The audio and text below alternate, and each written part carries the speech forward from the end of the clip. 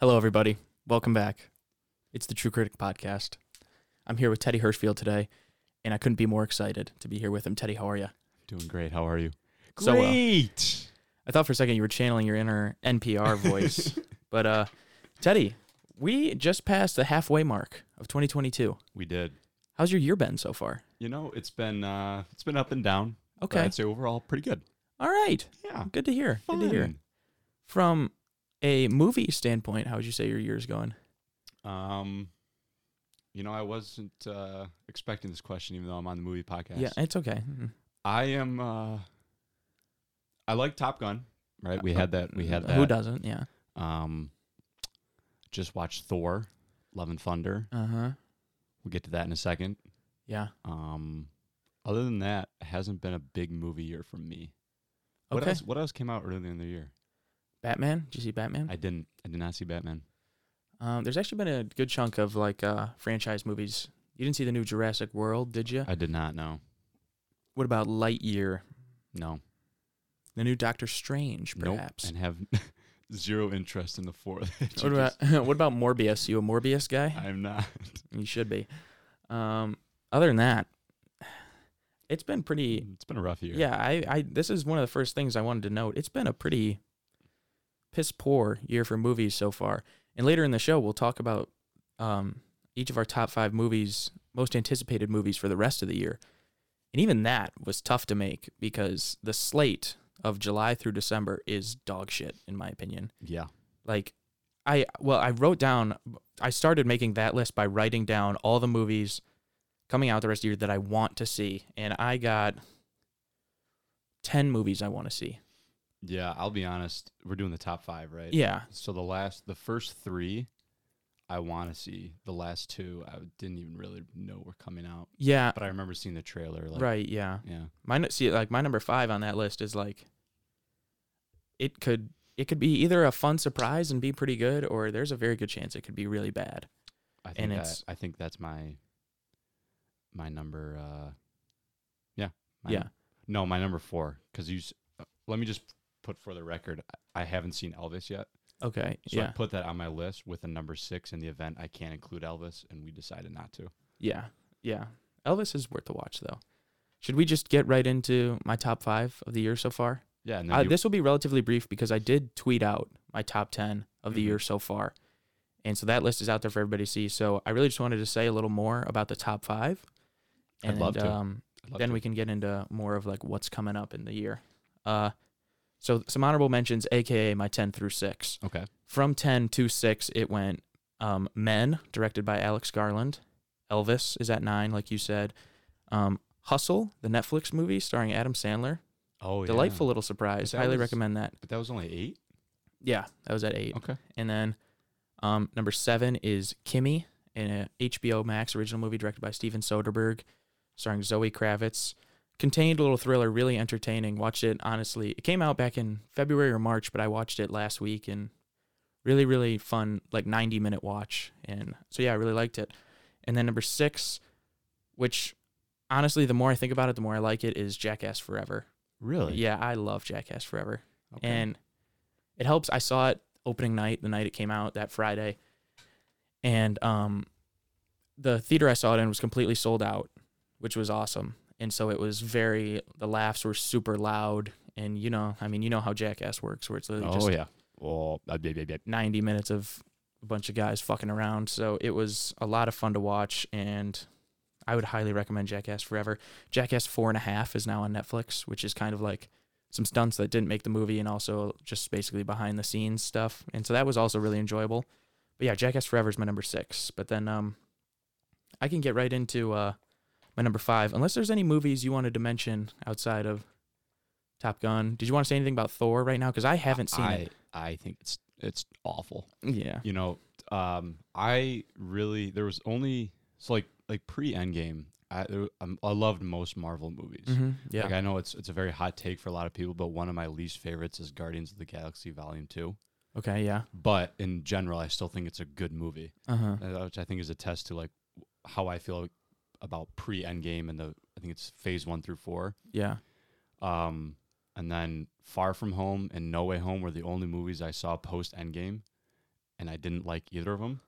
I really hated No Way Home, and No Way Home looks like a masterpiece compared to Thor. Thor is by far the worst Marvel movie I've ever seen. Ant-Man and like Captain Marvel, light years better than this new Thor movie. Wow. Yeah, you and I were just talking about this before we hopped on the mic. Since Endgame, with the exception of Far From Home, the second Spider-Man movie, which I think it's good. I think it's like a 7 out of 10 movie. It's not what people think it is. Like people think, that's Spider-Man. He can do no wrong.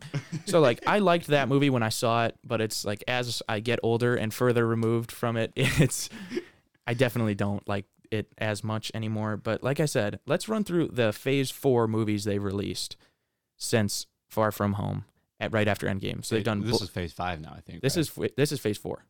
It is. Endgame was the end of Phase 3. Oh, yeah. I thought it was 4. Well, but okay, get your facts right. So doesn't matter. It's shit either way. All right, so they did Black Widow. That was like their first post-COVID quote unquote movie. Right. Ass, I thought. Just like one of the most forgettable movies they've ever made because they made it about a character who's already dead, which sure, I guess. And then they made Shang-Chi, which seems to be one of the Phase 4 movies that most people would say is one of the better ones. I've heard people say that is the best Marvel movie ever. I've heard that too, and I don't get it. I thought when I saw it, the first 30 minutes of it, I remember being like, this is pretty good. And then I thought it just took like a hard 90-degree angle dip in quality for the next hour and a half. And so I really didn't like it. So we'll call it ass. And then Eternals, ass. And that's probably one of the most universally disliked MCU movies, I would say. Okay. From an audience and critic standpoint, like that movie did not get positive feedback. And then they did No Way Home, which you and I notoriously do not enjoy, but everybody else seems to. So for the sake of the argument, we'll say it's good. Just so it's like they've done one good movie, 3 bad ones. Then they did Doctor Strange in the Multiverse of Madness, ass in my opinion, and it's got poor critical reception overall and not a great audience reception. And then they just did Thor: Love and Thunder, which seems to be ass. It was well, the problem with it is, like, in my opinion, that the graphics are terrible. But put that aside for a second. I think the writing of the movie is awful. And I know it's based on the comics, but that's still a reason to not like the movie. Yeah, I hate that cop-out. That's so dumb to me. It's people on like, the comics, dude. This happens in the comics, so it has to happen in the movies. And I'm like, just because something happens... Then the comics are written bad. Yeah, exactly. And it's like, I hate this whole, like, you have to follow the source material to a T. And, like, the prime example I always use is the movie The Social Network, the movie about the creation of Facebook, Mark Zuckerberg. Most of that movie, like, I don't know the exact amount, but like I've heard people say like 80% of that movie or more is just straight up false. But it's so good. And like, it's written so well and the story unfolds in such a way that it's like, I don't care if this is true. It's that good of a movie on its own. And so it's like, it's kind of the same thing with Marvel. It's like, just because it happens in the comics doesn't mean you have to include it, you know? And even if that's the case, I don't know anything about the comics. So if like, I could be like pissing somebody off right now and I just don't know. And I don't care, frankly. Yeah. And like I said, I haven't seen the new Thor.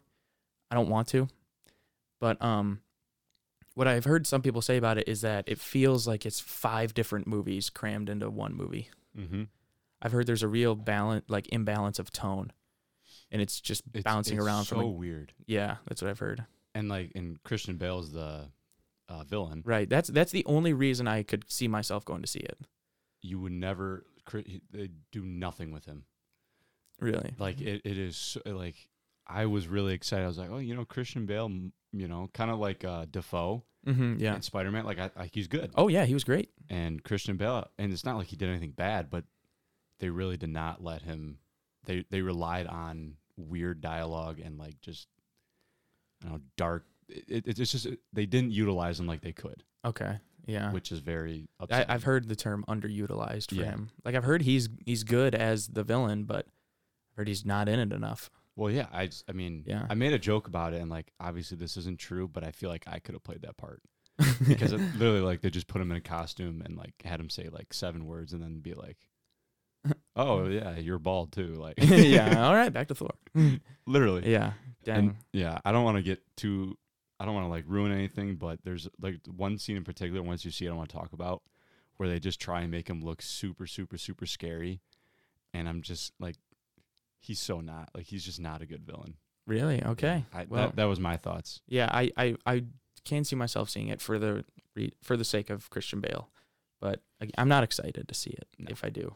But all right, let's take a bit of a detour, get back on track, and talk about what's been good in 2022 so far. So getting over back to my top 5 list. I'll start with my number 5, which is a movie called X. It's a slasher horror movie. It's it's basically this group of people in their 20s. They're going to shoot a porno, and so they go and rent this basically this farmhouse out in Texas, I'm pretty sure it is. And the owners of the farmhouse are these 2 very old people, and it turns out they're actually like sadistic murderers. Mm-hmm. So it's very campy in that way, and the kills are so over the top and so graphic and violent. So it's extremely fun in that way because it doesn't take itself too serious. But at the same time, I think it's this really poignant portrayal of like what modern horror has come to, what audiences are expecting from their horror, and it kind of just like flips the I don't want to say the horror genre, but audience expectations on its head. And it's this movie, like I said, it's extremely fun and campy, and it's there's a lot of surface level enjoyment, but there's also like you can watch this movie through a much more critical lens and just see how it's commenting on the state of horror today, and basically how audiences are not really willing to put in work to really I guess engage with a horror movie. Some of the more like quote unquote elevated horror is what a lot of people have been making nowadays.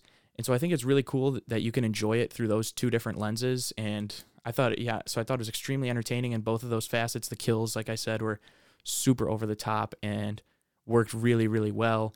The movie looks great. It's shot on film, so it has this really nice grainy texture to it. It takes place in the 1970s, which is nice. And then it's got my guy Kid Cudi in it, my favorite musician in it. So that was one of my main reasons for going to see it. And yeah, I really, really enjoyed X. Have you heard anything about this movie? Nope. Okay. I would imagine most of these I haven't heard of. Well, I mean, you've definitely seen one of them. We mentioned it before the show started. So, but yeah, and hopefully you'll want to see these movies more by the time we're done talking. Yeah, X, I would highly recommend. I don't know, like I said, the rest of the year isn't looking great for movies. So hopefully this stays on the top 10 because it is a movie I really like. I would say I liked it more right after I saw it. And you and I have talked in the past about how the best movies are the ones that really stick with you over a long period of time and you find yourself thinking about it periodically. Mm-hmm. And so I would say these next 4 movies definitely had more of an impact on me in that respect than X did, but I still really, really enjoy and highly recommend X.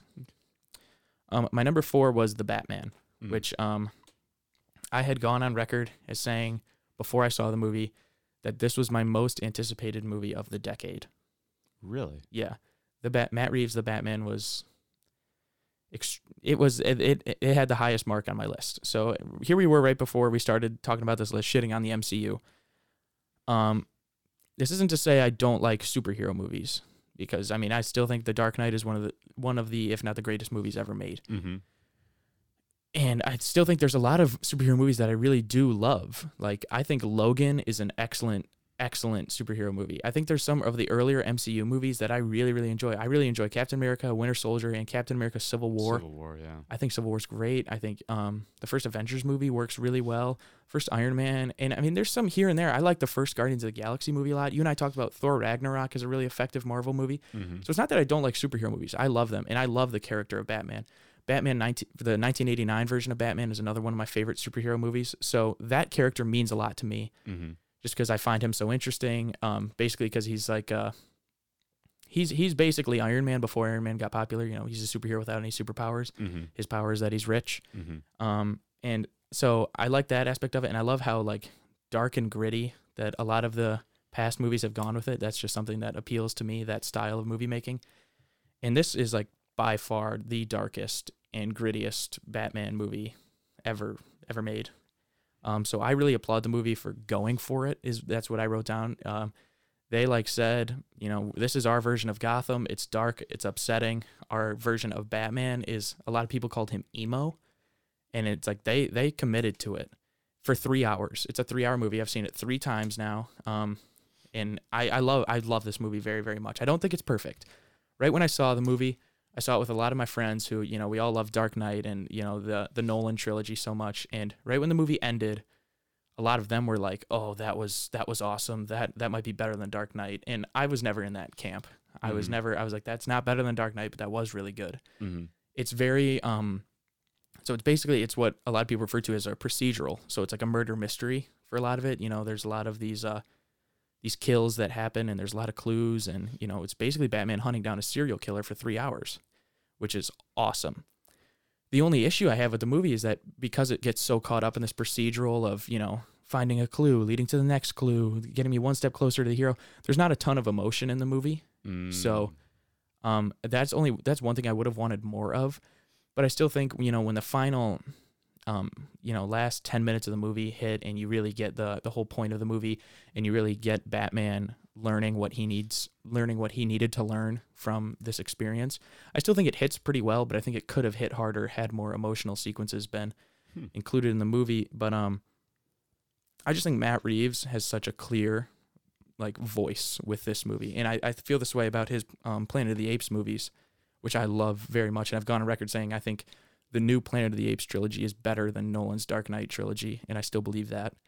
But yeah, he like I said, it's an extremely clear voice. You can see how passionate he is about it, and it's a world that I want to spend a lot more time in, this version of Gotham. And I loved Pattinson as Batman. Like I said, people say he's emo, and for 3 hours of the movie, I don't think he smiles once. So it's very, very dark. And another thing I loved so much about this is that this was a complaint from some people that I know and that I've talked about it with. They said that they wanted more Bruce Wayne because it's a 3-hour movie, and if Batman is in the cowl, he's in his costume for, it feels like probably 2.5 out of the 3 hours, which I think is awesome. Right. Because too much Batman is not really a complaint that you'll hear from me, and I think Pattinson plays him so well, so I really loved that aspect of it. And it seems like this movie, it came out back in March, so we're 4 months removed from it, and it's not aging that well. There's kind of a discourse turning on the movie, because when it came out, it was met with a ton of positivity, and the only real complaint was, it's probably didn't need to be 3 hours. It probably could have just been 2.5. Right. But everybody's still but it was still really good. There's kind of more of a discourse going on of this argument of okay, it's not that good. And that seems to happen with a lot of movies. That's really happened with Avatar over the past 10 years or so. Mm-hmm. People being all right, chill, it's not that good. And so I really hope that doesn't continue going down the road, because I think this movie's incredibly impressive, and I'm excited to see more Batman movies with these characters and this Batman. So I personally am not a huge Batman fan. Mm-hmm. And there's a difference between my favorite movies and movies that I think The Dark Knight is a phenomenal movie, but I'm not really a Batman fan, so I don't find myself watching it that often. Yeah, which is why I really have just had no interest watching the Batman. It's not like I'm not saying it's not a good movie. I'm not a huge Batman. I don't know what it is. Yeah, he's a cool guy. It's a cool concept. I just never really got into Batman. Okay, yeah, that's fair. I think. Well, yeah. I was introduced to Batman when I was really, really young, and growing up loving movies, one of the things for me, and I'm sure a lot of people can relate to this, when they're younger, I always wanted to see movies that I wasn't allowed to see. Mm-hmm. So I remember when I was really young, my mom first let me watch Spider-Man, the Tobey Maguire one. And I was a little freaked out by it, but at the same time, I really liked the fact that I could watch it, and it felt kind of wrong. Mm-hmm. And so next I wanted to see Batman. I was 7 when The Dark Knight came out. And so my mom was kind of I don't know, it's it seems pretty intense. Mm-hmm. And she ended up taking me to see it anyway, but she showed me, like I said, the 1989 Batman first. We watched Batman Begins together. And which I really don't think is that good. I like Batman Begins. I think it's better than Rises. I think Rises is problematic. But so it was this thing of just I hate to use the term nostalgia as the reason why I like it, but I was in kindergarten, first, second grade, seeing these movies, and like my friends weren't allowed to yet. Right. So that's why I think I had such a connection to, and that just made me want to go watch it more. So then I would go home from school and just pop in The Dark Knight and pop in Batman Begins, and it just, so I have that memory to it. And then, but they're also really well made movies. Yeah. So that's why I like the characters so much. And I think this interpretation is very different than the other ones. I don't know if you know this, but like this is a much younger Batman. So this is yeah. So a big thing in this movie is that he's in his second year of being Batman. Oh. So he's still dealing with basically how he's portrayed in like the eyes of the public, mm-hmm. how like his enemies see him. Do they see him as a real threat? And like how is he represented in society? Because he's basically like, his thing is in the movie they don't even really call him Batman. He calls himself, and they call him Vengeance for most of the movie, because his whole thing is that he's like getting revenge on like the people who are wronging the city. Right. And so it's learning to basically, is that the symbol that he wants to be? Is that how he wants to be known by people that like, people that are on his side, these rare good people in Gotham? So I think that aspect of it was really interesting. And I highly recommend The Batman. Okay. Worth a watch. All right. Number 3, I think people think I might have this too low, is Everything Everywhere All at Once. You heard of this one? Mm-mm. Oh, I've heard of it. Okay. But I haven't, yeah. So yeah, it's directed by a directing crew called the Daniels. Two guys named Daniel. I think it's Daniel. One of them's Daniel Kwan, and I forget the other one. I'm sorry, but it's a movie about the multiverse. Kind of. That's the easiest way to sum it up. And when I saw this movie, what I wrote about it was that I said it's like the most comparable movie there is to like Thanksgiving dinner. Yeah. Where it's like. Yeah. There's a ton going on in this movie. Like I said, it's about the multiverse. So like, and they really take advantage of it, which is something Doctor Strange in the Multiverse of Madness didn't do. Like mm-hmm. that movie's really boring, I think. And it's like, you have literally infinite possibilities because it's literally a multiverse. Mm-hmm. And this movie goes through so many different possibilities, and it's very, very creative in that way. And that's what I admire the most about it. So yeah, but in regards to being like Thanksgiving dinner, it's like Thanksgiving dinner, at least for me, is like a table full of different dishes, and you basically, pick and choose what you want, fill your plate up. And it's like there's almost too much to choose from sometimes. And so it can be overstuffed, but once Thanksgiving is done, like, I don't know about you, but that's one of my favorite holidays. So I always look back on it with such like such a positive viewpoint.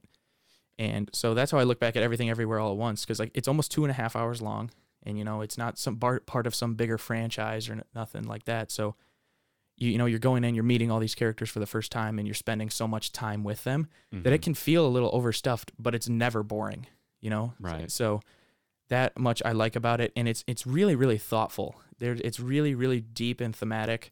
And so I love movies like that, movies that make me think, movies that make me get out of my comfort zone. And this movie definitely did that. And the action is really, really, really good. And yeah, it's an incredible movie. And I think a lot of people have this as their best movie of the year so far, which is totally understandable. The only reason I don't is I would say the movie makes a lot of attempts to be funny, and oftentimes it's very successful. I think a lot of the movie is pretty funny, but there's also a lot of bits that really didn't work for me. Like, they just aren't my sense of humor. Mm-hmm. And they're in a multiverse, so they go into these universes where certain things, and it's like that's a big thing in the universe. Like, one thing that did totally work for me, there's this one universe that they go to where it's called like a hot dog universe, where everybody's fingers are just hot dogs and stuff like that. Mm-hmm. It's like, I thought that worked really well, and I thought that was really funny. But there was other sequences like that where the humor just didn't really land for me. I would like to speak more about it, but I think that there's more people. I think people that listen to this podcast should really check this movie out on their own. But yeah, so I think that was the only difference. That was the only thing for me. And it's these comedic sequences, a lot of them are really, really extended. They'll go on for like 5 minutes straight. And I'm just, and when it's not working for you, you kind of just like, I don't really want to watch this. Right. But for the most part, like, this movie is incredible. Regardless, you should definitely check it out. And it's really, really strong. Everything Everywhere All at Once. Yeah. Okay. It's a mouthful, but it's very good. And then number 2, I had Robert Eggers' new film, The Northman. Eggers, I think, is one of the most exciting filmmakers working today. He strictly makes period pieces. He's made The Witch, The Lighthouse, and now The Northman. The Northman is a Viking movie starring Alexander Skarsgård, Anya Taylor-Joy, and it's a simple revenge story. He's a son of a king. this child, and his uncle kills his father and then like takes his wife or takes his mom to be his wife. And then the boy is like forced to basically leave their village because he's worried he'll be killed too. And so and then the movie is about, I think it's like 15, 20 years later, and he's just ready for revenge. And so it's very simple premise in that aspect. And the movie is incredibly brutal as he goes on this journey to kill his uncle. Mm-hmm.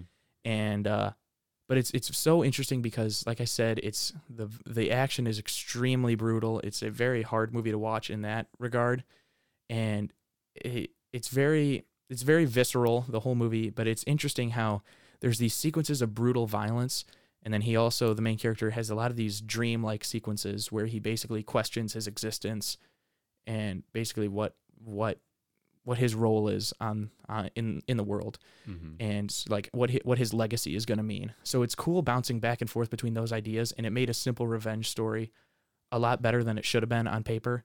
And I think part of that is just Eggers is so extremely talented, and I think Alexander Skarsgård gives an absolutely amazing performance. You should like go on YouTube sometime and look up the transformation he did to play this role. He put on so much muscle to play this Viking. And like, really? One of the things in the movie is just like his traps, the muscles up by his shoulders are like massive. They go up to like his ear, and it's insane. And he has such a presence on screen, and it's so much fun to watch. And so yeah, The Northman, definitely check it out. Okay. And then number 1 is a movie you and I have talked a long time about. It's Top Gun Maverick. Yep. I want to say I think The Northman and Everything Everywhere All at Once, when you boil it down, are probably better movies. But Top Gun Maverick is just so crowd pleasing, and like more than these other movies has lived in my head rent free since I saw it. And yeah, I mean, you and I talked about it for a long time. If you want to hear what we have to say about it, go listen to our Top Gun Maverick episode. But man, when they're in the air, when they're in those planes, I can't remember the last time I felt like that watching a movie. So Top Gun Maverick is my favorite movie of the year so far. Anything you want to add on that? No, but I can tell you that was probably the more interesting part of the podcast, because I bet you those 5 movies are better than the 5 movies you're about to list off. You know what? For a good outside chunk of them. 1 or 2. Yeah, definitely. No. Should we just get right into those? Let's do it. All right. I'll let you go first. I want to hear what your 5 and 4 are. So wait, before we go, you said Elvis would have been on your list. It would have. But yeah, so it would have been my 3. Oh wow. Yeah. Yeah, definitely check out Elvis. Yeah. I told you, I'll talk about it for a sec here. I said that Elvis is a movie that I am fascinated by and I admire more than I enjoy it. And that has nothing to do with the content of the movie. This has nothing to do with the life of Elvis that I'm super interested in. I'm 100% interested in the way Baz Luhrmann, the guy who directed this movie, decided to tell this story. Now, he is known for being what is called like a maximalist filmmaker. Have you seen the Great Gatsby with Leo? Yes. So he directed that movie. That was the last movie he made. And that movie has a very particular visual presentation to it. It's very shiny.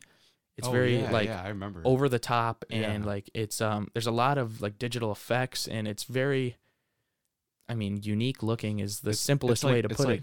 It takes place in the 30s, in the 30s, but it doesn't look like that. Yeah, like and it's extremely modernized. Yeah. So Elvis is made in the very similar fashion, and so from a visual standpoint, the movie is extremely glamorized and shiny, and the camera seems like it's always moving, and there's a ton of cuts in the movie. And the movie's 2 hours and 40 minutes, and it feels like they make a cut like literally every 1 to 2 seconds, and every single cut they make, the next frame. And this is how I felt watching it. The next frame, it felt like it pulled your eyes to a different part of the screen. So when I saw it, the person I saw with, I was talking to about them with it after. It felt like you're the pinball in a pinball machine. Like your eyes, because you were literally just like bouncing around the whole movie, and it's like your head's never still. You're moving around, and so it's exhausting. It's like, when the movie ended, like, it's literally like you take like a deep breath. It's like getting off a roller coaster, or like getting done with a workout. You're like, whoa, like what just happened?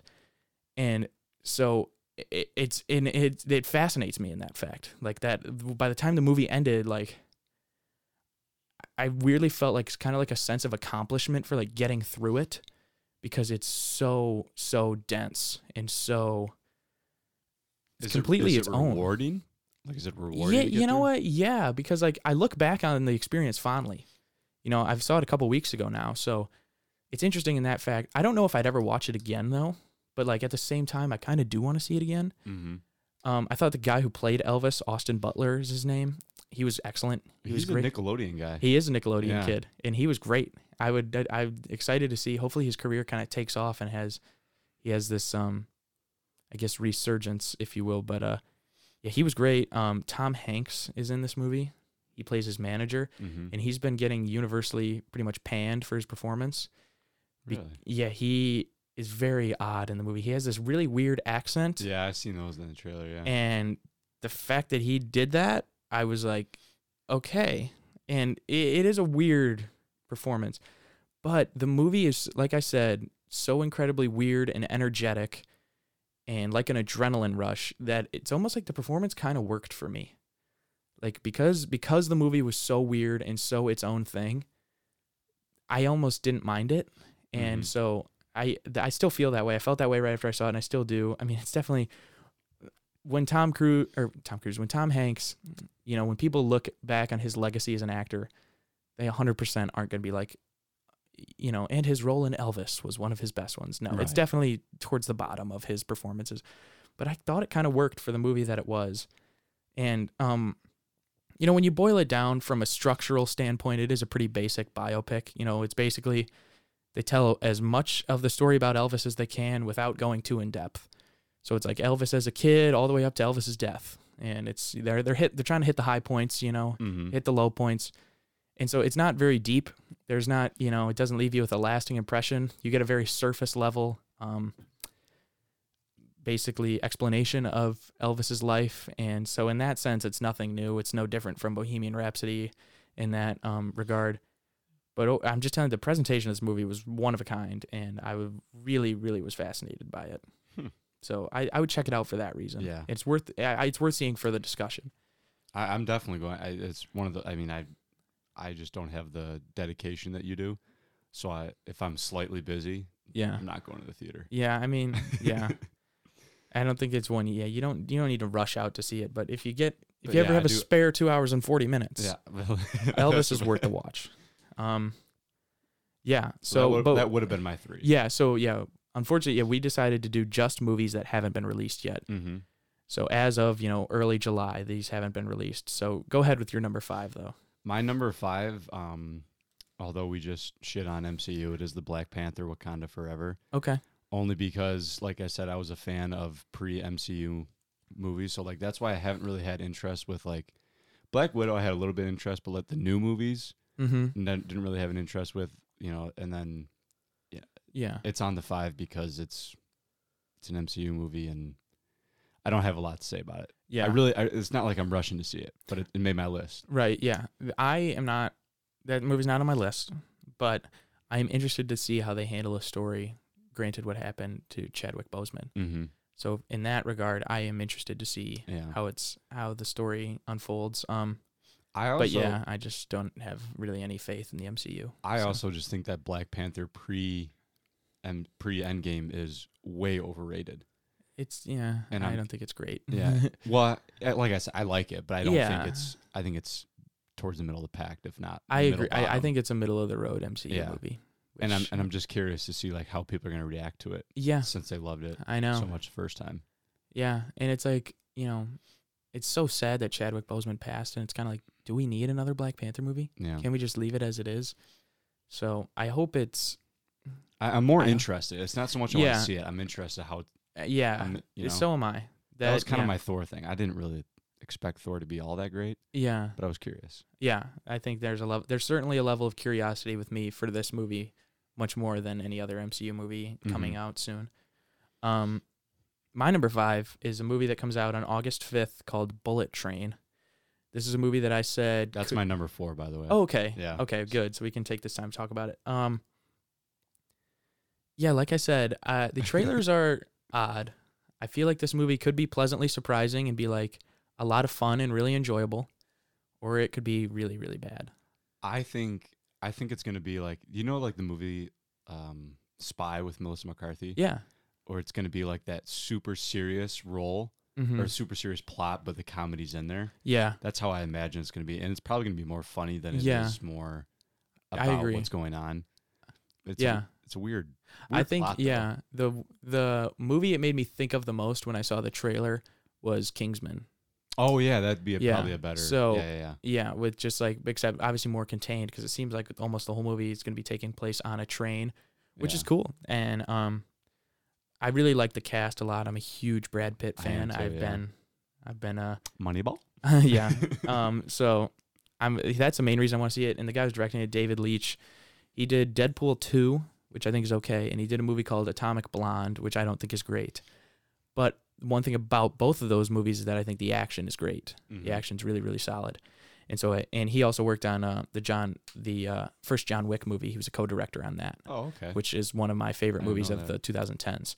So he's got obviously great eye for action, and so I'm very excited. I think the action will be great, and it's nice that he's got a talent like Brad Pitt, who's so likable and charismatic in that lead role. But he's also got guys like Aaron Taylor Johnson that I really like. Sandra Bullock's apparently in this movie. Yeah, she's probably gonna have a smaller role, but still love Sandra.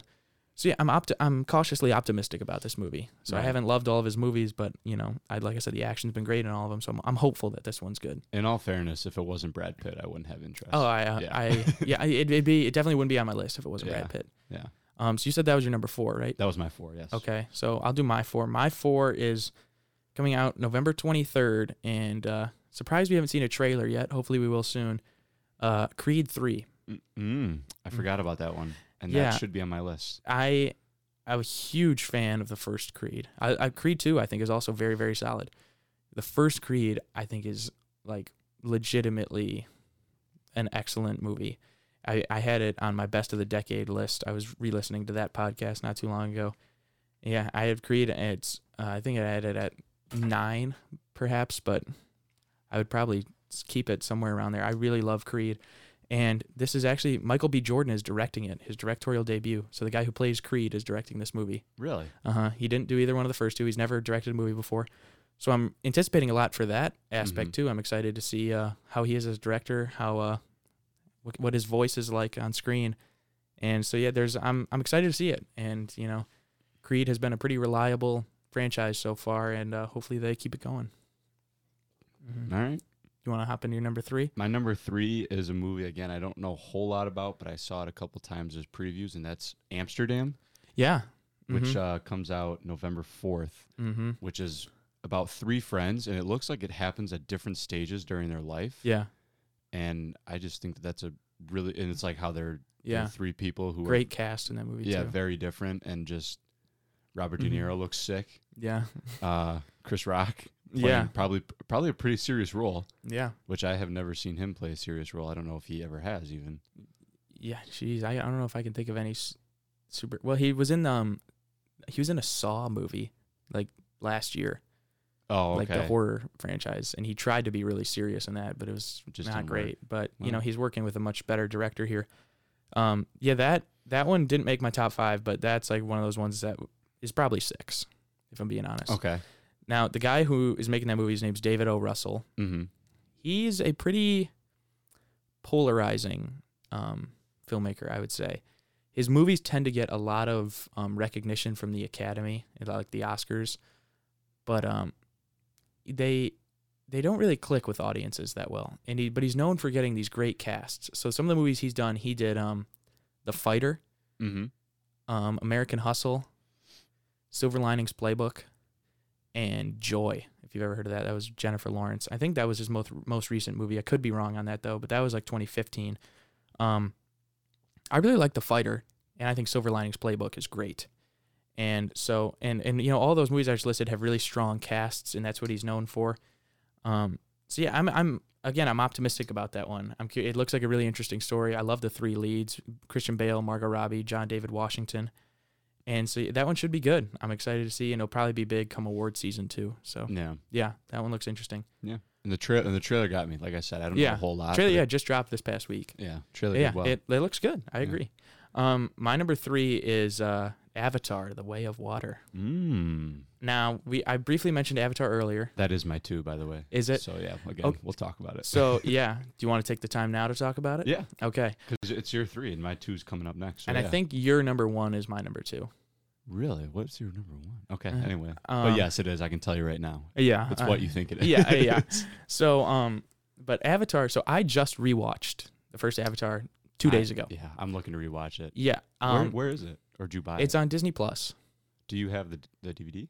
I actually do have the DVD. In the DVD, I mean, yeah, you could borrow it if you'd like. Why, what's the difference? Like quality. Oh, okay. Yeah. Well, yeah. Do you have Disney Plus I could use? Yes. Oh, we could discuss that after the show. No, give me the password now. Why? Yeah. Anyway, so that was my first time watching it since I was probably 10 years old. Yeah, mine's been a long time too. The movie came out in 2009. Yeah. So I was 8 when it came out, and then I probably watched it once since, and then I just rewatched it. It was pretty much with a fresh eye. Pretty much all I always remember was that they basically had sex by tying their ponytails together. Mm-hmm. That was the big thing I remembered. Yeah, that was the big thing I remembered outside of just blue people. I really enjoyed it. Like I really liked it. It's very, very long. It's very dense, and a lot of people shit on the movie for stealing the plot of a movie from I think it's 1990. It won Best Picture. It's called Dances with Wolves. It's about like a Civil War veteran that reluctantly basically gets intertwined with a Sioux Indian tribe, but ends up like adopting their ways and really learning to respect them and fight for them. Mm-hmm. And that's pretty much the exact same plot as Avatar. It is. So people get mad at it a lot for that reason. But it's a masterpiece outside. Yeah, creatively. Yeah. Like outside of the story itself, like the fact that they thought of this and created this whole entire world is unbelievable. And the movie, for the most part, effects-wise, holds up really well, I think. Oh, yeah. Especially for 2009. Oh, yeah. Well, that was the big thing about it at the time. It was such a revelation for what it was doing with special effects. And so, it's interesting to watch 13 years later, when you have all these Marvel movies and these big, expensive superhero movies that, are, really interesting to look at. And so Avatar, I thought for the most part, held up really, really well. There were some parts where I was like, that looks like it's out of like a PlayStation 2 video game. Mm-hmm. But for the most part, I thought it was really, really good. And I really enjoyed watching it. Like I said, and I get that the story is derivative, but the creativity outside of it is really, really mind-blowing. And I really want to spend more time in this world. And so now that, the sequel's coming out where, the story isn't an outsider learning the ways of this tribe, now he's just a member of the tribe. And so now hopefully we'll get a more interesting story.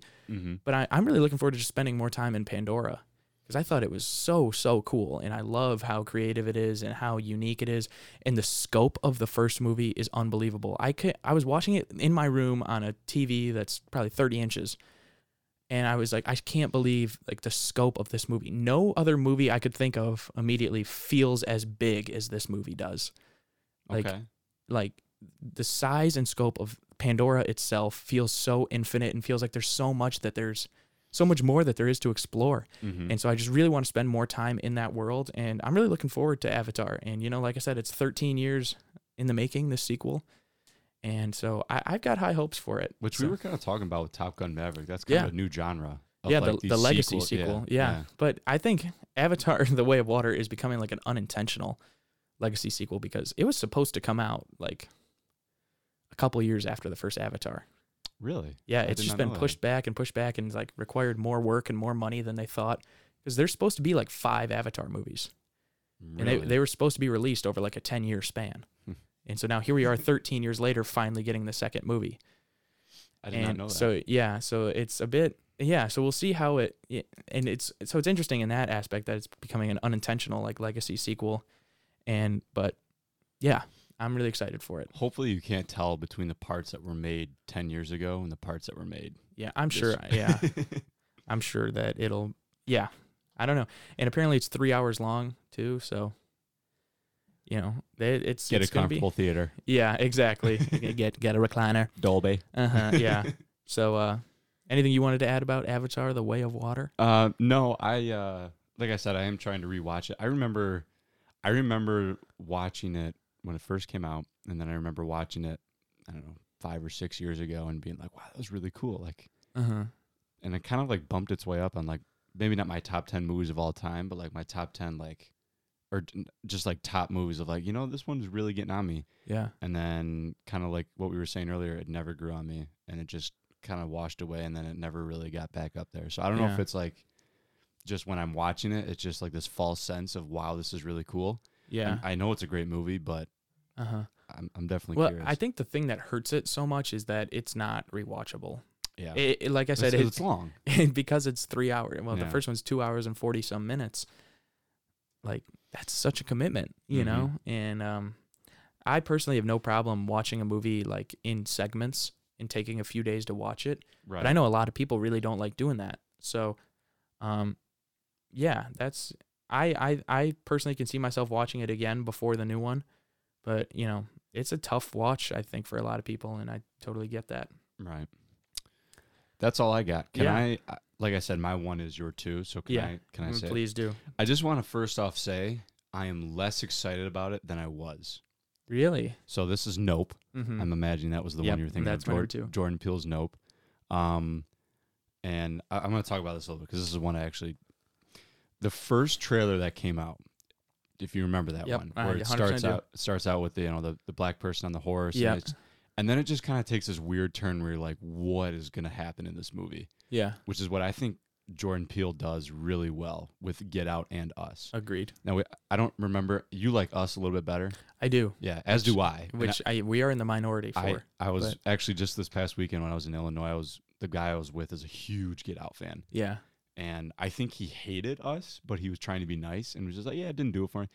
But anyway, either way, both times you're watching the movie, you just really don't know where this is going to go. Especially that first watch. Yeah. Oh, yeah. And we were talking like the scene in Us, how tense it is when the family's coming up. And that's how I felt the first trailer of Nope. The second, third, fourth trailer, it's a lot clearer that it's about aliens. Yeah. And to me, that... I'm not saying he's not going to take it in a direction we don't know. But to me, that's taken away. Like, I almost wanted to go to the theater not knowing anything that's going to happen and then figuring out it's about aliens. Yeah. So I 100% agree. A little tip. This is what I have learned to live by over the past few years. If you want to adopt this, feel free. So when trailers get released, if you see a trailer in a movie theater, you can't really avoid it. It's on the screen and they're not, turning it off. So on YouTube, when trailers get released, for instance, it'll say that first trailer come out, it'll say Nope trailer number 1. And then a couple months later, you'll see Nope trailer number 2, trailer number 3, Nope final trailer. So they have these little subtitles. Just know, whatever movie it is going forward, trailers number 2, 3, 4, final trailer will always give away more than that first trailer. Always. Absolutely. So that's why if I do a lot of movies, I like to not watch trailers. Now, Nope, the only reasons I saw these trailers, I've seen both of the trailers that we mentioned, is because they've played in theaters and it's played a lot before movies I've seen. So yes, Nope, that first trailer I thought was awesome. Yeah. And gets me so excited for the movie because there's so much mystery. Now, yes, trailer number 2, I've only seen one time. I don't know which one is which. I'm pretty sure there's just 2 long form trailers, the 2.5 minute trailers. Okay. So there's trailer 1 and trailer 2. Trailer 2, yes, seems to reveal a lot more about the plot. And I saw it once in theaters, and I remember right when that trailer ended, I thought to myself, I really wish I didn't just see that. Yeah. Because I knew part of it was aliens. Because there's one very, very small scene in the first trailer that it looks like a UFO, but you don't really don't know. You're right, and the first trailer is so great in that aspect. I had known it was a UFO because I had heard stuff from Jordan Peele and just like, yeah, it's a UFO, like him confirming that. Now, granted that we don't see the aliens in the trailer, we don't see what's on the UFO, it still makes me super excited for the movie because Jordan Peele is so unpredictable. Oh, I'm very excited. Oh, yeah, and there's also been in the trailer, especially that first one, there's some imagery of like some really haunting stuff that I'm really excited to see. There's it looks like at one point I'm trying to remember. I don't have it in front of me, but it looks like somebody might be hiding under a bed or something. And you see a hand reach under, and it's like a bloody hand, but it's like covered in like fur. Mm-hmm. And so it's like, what the hell could the rest of that creature look like? Right. So I'm really excited for it in that aspect. But yes, when I watched the second trailer and more about the plot was revealed, now basically I know what it's about. Mm-hmm. It's a little upsetting because I don't know, his movies, I think you're right, his biggest strength is his unpredictability. Right. And it takes like a normal situation, like, you know, a couple going to visit her family or a family on vacation.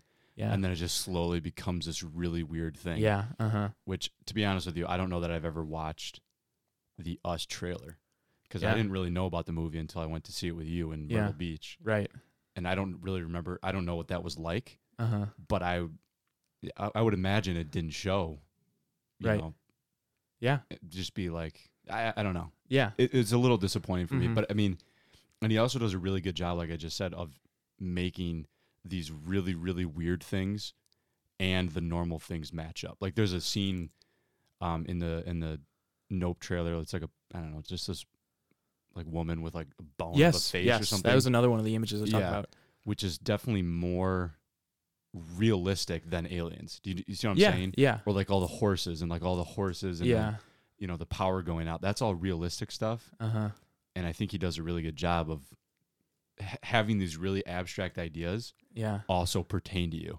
Uh-huh. And it kind of like every time I watch Us, it's one of my favorite movies. But every time I watch it, I'm looking over my shoulder a little bit because it's pretty realistic. Yeah, yeah. Another thing I love about him too is like in Us, for instance, there's all the stuff with the rabbits, and you know, people are like, you know, he was, you know, I love historically in an interview, and somebody was like, "What's the deal with the rabbits? You know, those were really creepy and really it worked really well, but like, why rabbits?" And he was like, Jordan Peele's just like, "Oh, I don't know, rabbits always freaked me out, so put them in there." Yeah, it was a childhood. It was like a childhood fear of mine, so I put them in there, and it's like, and it works so well. It makes you kind of like weary of rabbits, you know, and like I've never thought of it like that, and so hopefully he does a lot of stuff like that in Nope. And, you know, there is still a lot of mystery surrounding it. What the movie's going to be like. Like I said, there's going to be things that you know, we don't see coming. Right, yeah. So I'm very excited about that. You know, this is the most money he's been given to make a movie, which is really exciting. The whole movie's filmed on IMAX cameras, which is really, really cool. So the movie's probably going to look great, which I'm really excited for. And, I mean, I love Daniel Kaluuya. I think he's a great actor. That's the guy that was in Get Out, too. Yeah, it's the main guy. So I'm excited to see him. And Keke Palmer, another Nickelodeon. Yeah, there you go. Yeah. So yeah, I'm excited to see her. And then Steven, I think his last name is pronounced Yeun. He's a really solid actor. Yeah, I'm really excited for this movie. And and it's a week and a half away. I'm surprised this is not your one. Yeah. So my one is a bit of a cheat, but not really. Okay. So technically, IMDb has the release date for my number one movie as January 6th, 2023. Okay. But it's labeled as a 2022 movie. So what I'm assuming this means is this movie's probably going to get a very limited release, probably somewhere between Thanksgiving and Christmas. Okay. It's going to get released in cities like New York and Los Angeles, maybe Chicago. And it won't be released nationwide until January 6th. I see. But they'll do that small release, so it's going to be eligible for the 2023 Oscars. So this movie is called Babylon. Yeah, I've heard it. It's directed by Damien Chazelle, the man behind Whiplash, La La Land, the greatest and First movie Man. Ever. Yep. Arguably, he is, in my opinion, the most exciting filmmaker working today. He has not missed. He's only made three movies, but I have not seen The First Man though. First Man, extremely underrated. Yeah, it kind of came and went. Yeah. It came out and people were like, "Yeah, that was really good," and nobody's really talked about it since. And I think it's because it's much more personal and contained, I think, than than La La Land for sure. But you know, Whiplash just came on the scene with such a bang, and that movie's so universally loved that I don't know. First Man just had such high expectations to live up to, and so this movie, starring Brad Pitt and Margot Robbie, two of my favorite actors working today. Yeah. And it's you know, it takes place in old Hollywood. I think it's around the time switching from silent films to what they're called talkies, so movies that include sound and dialogue. And so I'm really just excited to see what Damien Chazelle can do with that. I mean, obviously I'll see whatever he puts out, but I'm really excited to see what he does with this period in time and with these actors, to people he's never worked with before. And I just really, really love Damien Chazelle, so I'm very excited for this movie. If I can include that one in my list too, I'm going to. And I'm gonna knock out Black Panther. I'm gonna put that in my 2. Okay, fair. So I'll allow it. Yeah. So I'm very excited. So my 5 will be Bullet. So we had a lot of similar ones. Yeah, because what we had now: Babylon, Nope, Avatar, and Bullet Train. Yeah. Okay. So mine was Amsterdam. What was the one I didn't have? Creed 3. Creed. That's right. That's right. Yeah. So yeah, forgot about that one. Which that one's to the top. Yeah, too. no, and I'd still really want to see Amsterdam. So it's like, other than that though, other than these movies we've mentioned, there ain't much. No. It's like 2022 hasn't been a great year for movies so far, in my opinion. I think the high points are really high. Your Top Gun Mavericks, Batman, the 5 I mentioned. But I mean, like, after I get out of this top 10, like even my number 10, my honorable mention, Men, is a movie I don't like that much. Right. Like that's how I felt with Black Panther. Like, yeah, I don't know, because I've seen about 30 movies so far this year, and that 11 through 30, like, there's not many I really enjoyed. There's been a lot of disappointments. And that's because 2021 was a banger of a year. 2021 did have a lot of good movies, like, surprisingly a ton. So yeah, I mean, hopefully I get surprised by a lot of these movies, but it's looking like the answer is going to be nope. Just having fun. Whoa. Don't break my stuff. Yeah. So yeah, any final thoughts? I'm excited, but I'm also not. Yeah. I mean, hopefully I watch more movies though. Yeah. These movies I watch more than the ones that you named at the beginning. Right. Because like I said, I really haven't watched a lot. Yeah. I mean, it's tough when nothing's really calling your name. Yeah. You know? But, hopefully we're wrong, and hopefully these are all great movies. Yeah. So thanks for listening, everybody, and we'll see you next time on the True Critic Podcast.